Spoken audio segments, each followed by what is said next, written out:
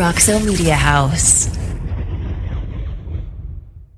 A Signal 51 is police code for an investigation, a law enforcement proceeding that is a systemic and thorough attempt to learn the facts about a possible crime that is complex and whose facts and circumstances are generally hidden, at least initially, behind obstacles that can be coincidental and or man-made. Investigations methods are formal.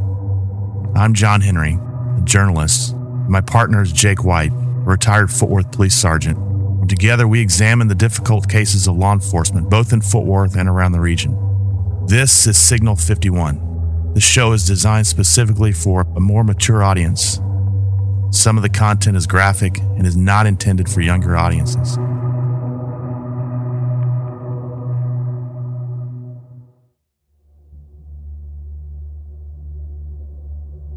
Episode 11 of the Signal 51 Chronicles, The Murder of Mr. J. Harry Wynne.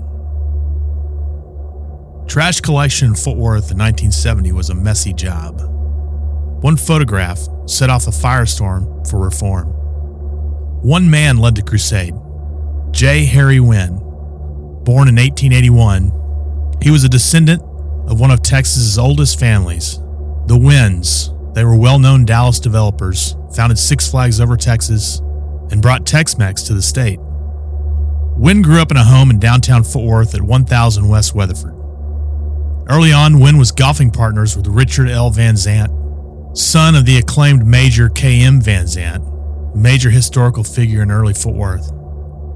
Much of today's Trinity Park and the Cultural District and West 7th Entertainment District is the old Van Zant farm. This Van Zant, Richard, was the second governor of the Federal Reserve Bank of Dallas. Singer-songwriter Townes Van Zant draws his lineage from these Van Zants as well. Wynne was also a good friend of Robert Lee Paschal, a prominent educator in the first third of the 20th century, who had a high school named after him on Forest Park. Professionally, Wynne was the manager of the Fort Worth branch of the Life Insurance Company of Virginia. An ad in the Star-Telegram read, "We are pleased to announce the appointment, effective May 1st, 1931, of J. Harry Wynne as branch manager of Fort Worth and vicinity, with offices at 605 W.T. Wagner Building, Fort Worth, Texas." Wynne eventually rose to president of the company. His brother, R.M. Wynne, was an attorney in town. His law partner was Robert McCart, the same McCart in which the street is named after. Harry was the valedictorian of Fort Worth High School class in 1900, and he was somewhat of a Renaissance man. He was a photographer. Many of his photographs were used in the Star-Telegram. He was also a baker who delivered bread to friends and family with a sticker saying, "From the kitchen of J. Harry Wynne." He was a Fort Worth resident who seemed to never sit idle, even into his late 80s. When Harry Wynne took on the dirty job of improving trash collection in Fort Worth, he did so with the same zeal he did in finding the perfect photograph or kneading the perfect bread dough, or any of his other endeavors. As a side note, one of those other projects was flirting with running for the school board in 1915. If he had been elected, he would have been the first graduate of a Fort Worth high school to serve. Ultimately, he withdrew his candidacy in what turned out to be quite the dust-up that even involved Judge W.P. McLean. We know that name too. It was one of Harry's photographs. It literally spoke more than 1,000 words, as they say, that set in motion a call to action and trash pickup controversy that engulfed the city of Fort Worth in the late 1960s and into the 70s. Harry Wynne rallied the troops. Well into his late 80s, he threatened to lead a march of 300 people to City Hall to ensure their voices were heard. In his garbage crusade, in fact, he was called the Garbage Crusader, he made many friends and possibly a few enemies. So just how bad was the trash problem? In 1970 and prior, garbage cans were placed on the curb, in the alley, or on the side of the house. This was the primary way trash was collected in the city. However, concern grew over trash being strewn about by animals, the wind, or careless sanitation crews. There were concerns about public health as well as just the unsightliness of empty soup cans and McDonald's wrappers rolling and blowing about. Harry took a picture of one scene he observed, a neighborhood street with litter as ubiquitous as a cow dung on a ranch in West Texas. It was published in the Star-Telegram and caused a figurative panic.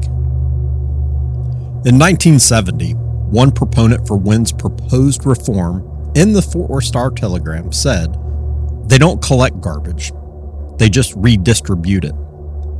The woman was talking about how, when the sanitation department collected trash from the cans, much of it was spilled on the street. An opponent of Wynne's plan asked in the Star-Telegram article, "Is it too much to expect that the sanitation department will be operated for the service of its customers rather than the convenience of its staff?" She seemed to have pushback against Wynne's proposal. What was Harry Wynne recommending?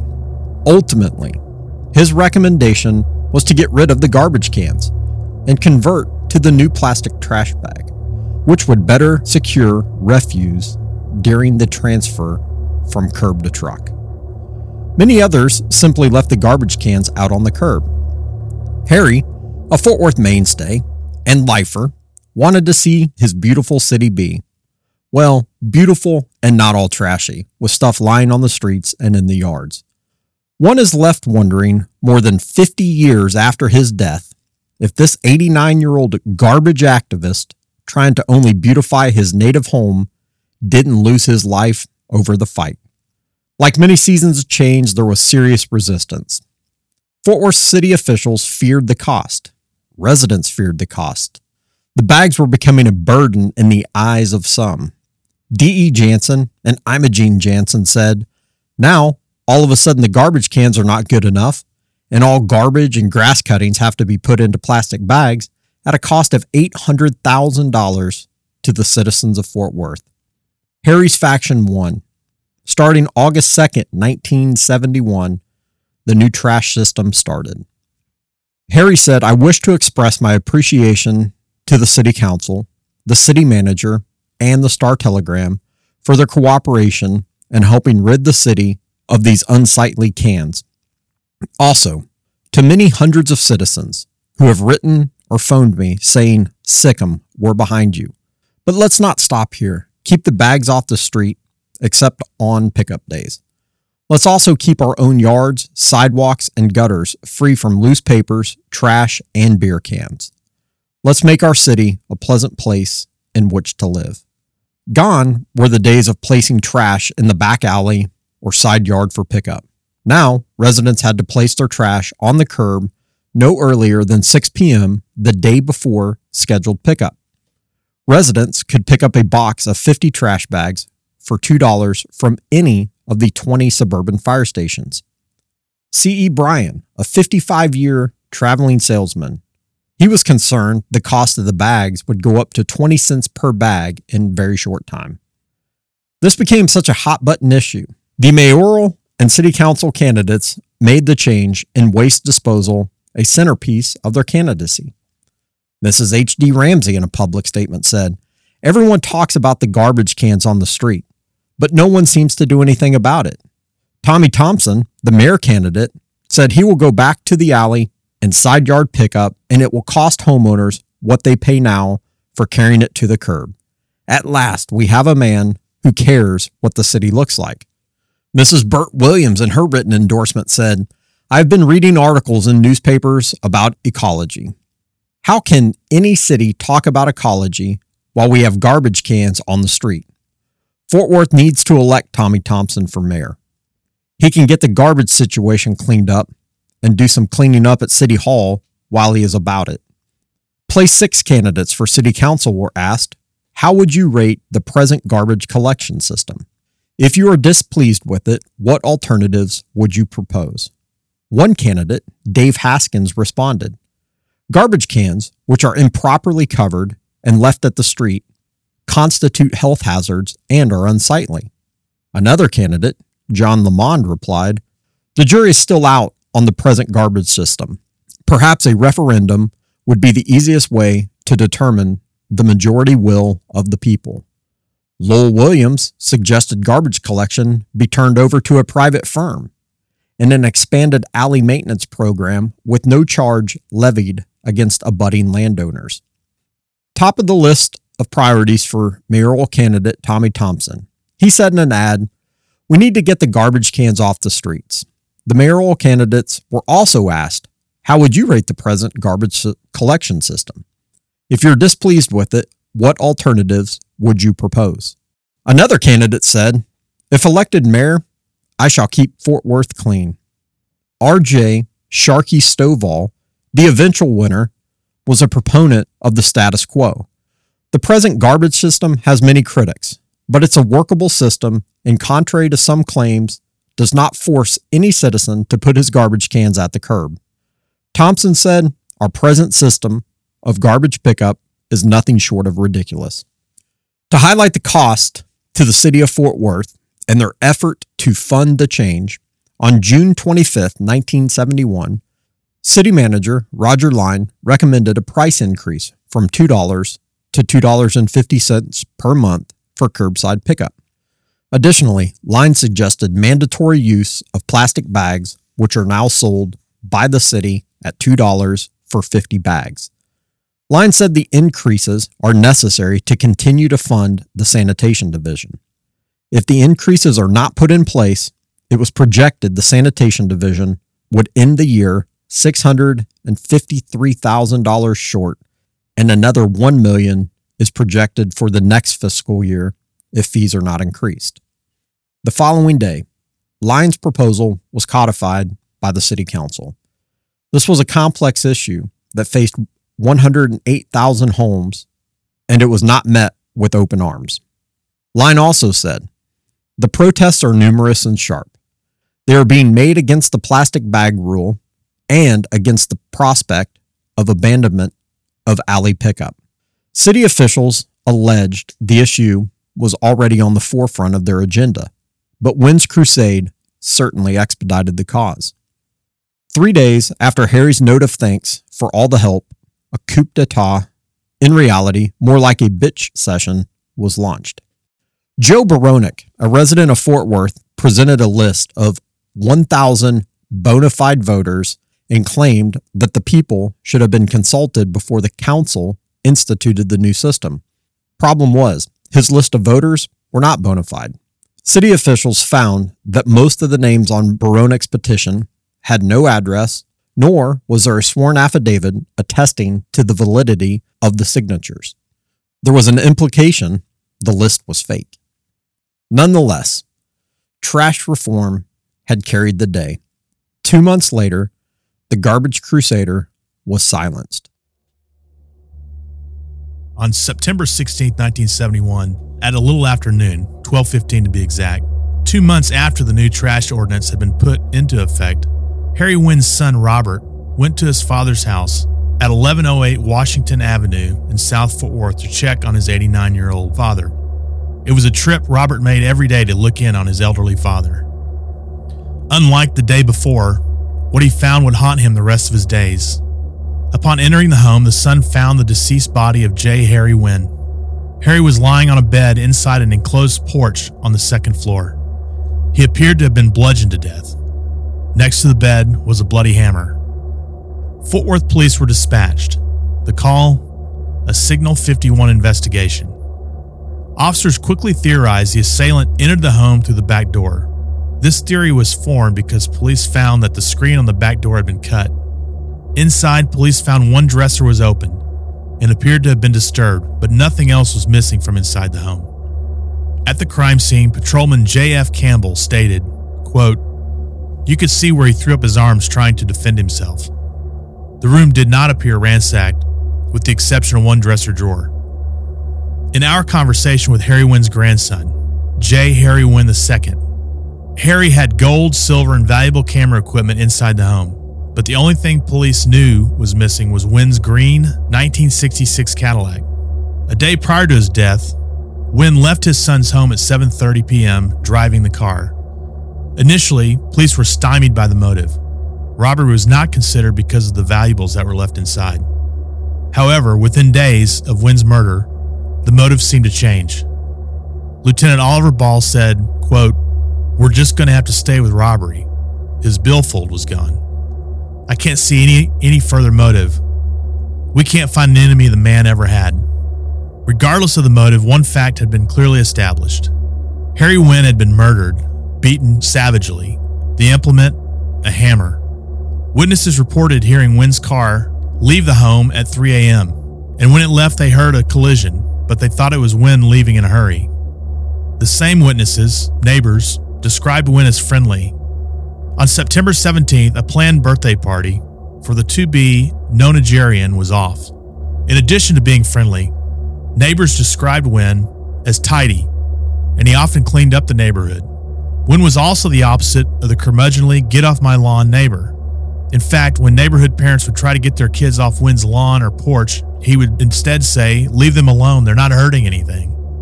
That same Friday, the 17th, a day after his body was found, police discovered Wynne's Cadillac parked in the historic Fort Worth stockyards at 100 East Exchange. What we know as a lively entertainment district in the 21st century was anything but in the early 1970s. It was run down and dilapidated, nothing like the thriving cattle business district full of life only 40 years before. Inside the car, police found 2 partial fingerprints, one fingerprint on a lighter and one on the ignition key. Furthermore, police also found small pieces of paper torn up inside the vehicle. Harry's grandson told us that his grandfather indeed smoked a pipe, and keys in those days were required to start a car, so these items may or may not have much evidentiary value. However, what was of interest, the small pieces of paper. Harry Wynne was meticulous. He took excessive care in the consideration of details. That was another fact his grandson told us. He was one of those guys who believed everything had a place, especially, as we well know from his campaign with the city, trash. Torn up pieces of paper were not something Harry would have tolerated laying around in his car. Otherwise, Detective B.G. Whistler noted there was nothing unusual about the car except for the spare tire missing. Another aside, it is because of Lieutenant Oliver Ball that we found this case. If you remember in our prior story, that of the murder of Barry Leatherman, Officer J.J. Lee's controversial promotion actually happened because of Lieutenant Ball's retirement. 1 year after Lieutenant Ball retired, he was interviewed by a local newspaper. 3 cases, he said, troubled him. All of them unsolved murder cases. One was the case of Mrs. Mildred May. The other was the abduction and murder of Carla Walker, a case that 46 years after the fact has finally been solved. The miracle of DNA evidence being the key. And the other was the murder of J. Harry Wynne. Lieutenant Ball was somewhat of a legend.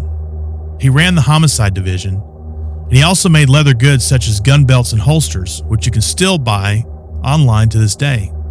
The lieutenant was also very active in the Golden Gloves, the acclaimed boxing organization. And the newspaper reporters loved him. Seemingly every move Ball made was covered by the local newspapers. He was interesting, and he was involved in interesting stuff.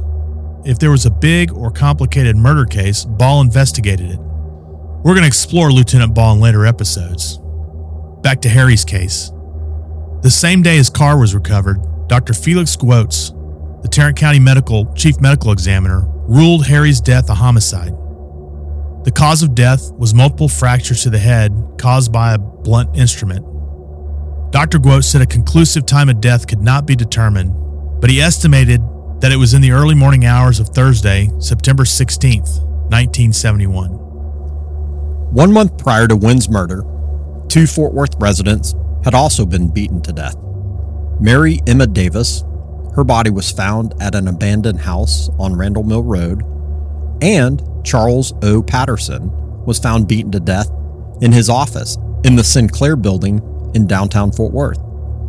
While the murders had similarities, police investigators had not made any connection between those cases and the death of Wynne. 2 years had elapsed after the death of Harry Wynne, and it was still a high priority for Fort Worth PD. Still unsolved, and all leads were cold. Detectives said leads had all but vanished. His son, Robert, received a $300 bill from Gulf Oil Company in June of 1972, 1 year after the murder. Robert went to great lengths to cancel all of the credit cards, but he was unaware of the gas account. Robert said charges were made all over the city for items such as tires, batteries, and accessories. License plate numbers were collected by various service station attendants, including some out-of-town plates. However, all leads led to dead ends. 4 years after his death, police were still stymied. No arrest, no motive, and no further leads. There had been one change, however. Gone 4 years later was the theory robbery was the motive. Police dismissed the robbery motive because of the numerous valuables inside Wynne's home that remained untouched the day he was murdered. And that concludes part 1, the death of J. Harry Wynne. Join us next week for part 2.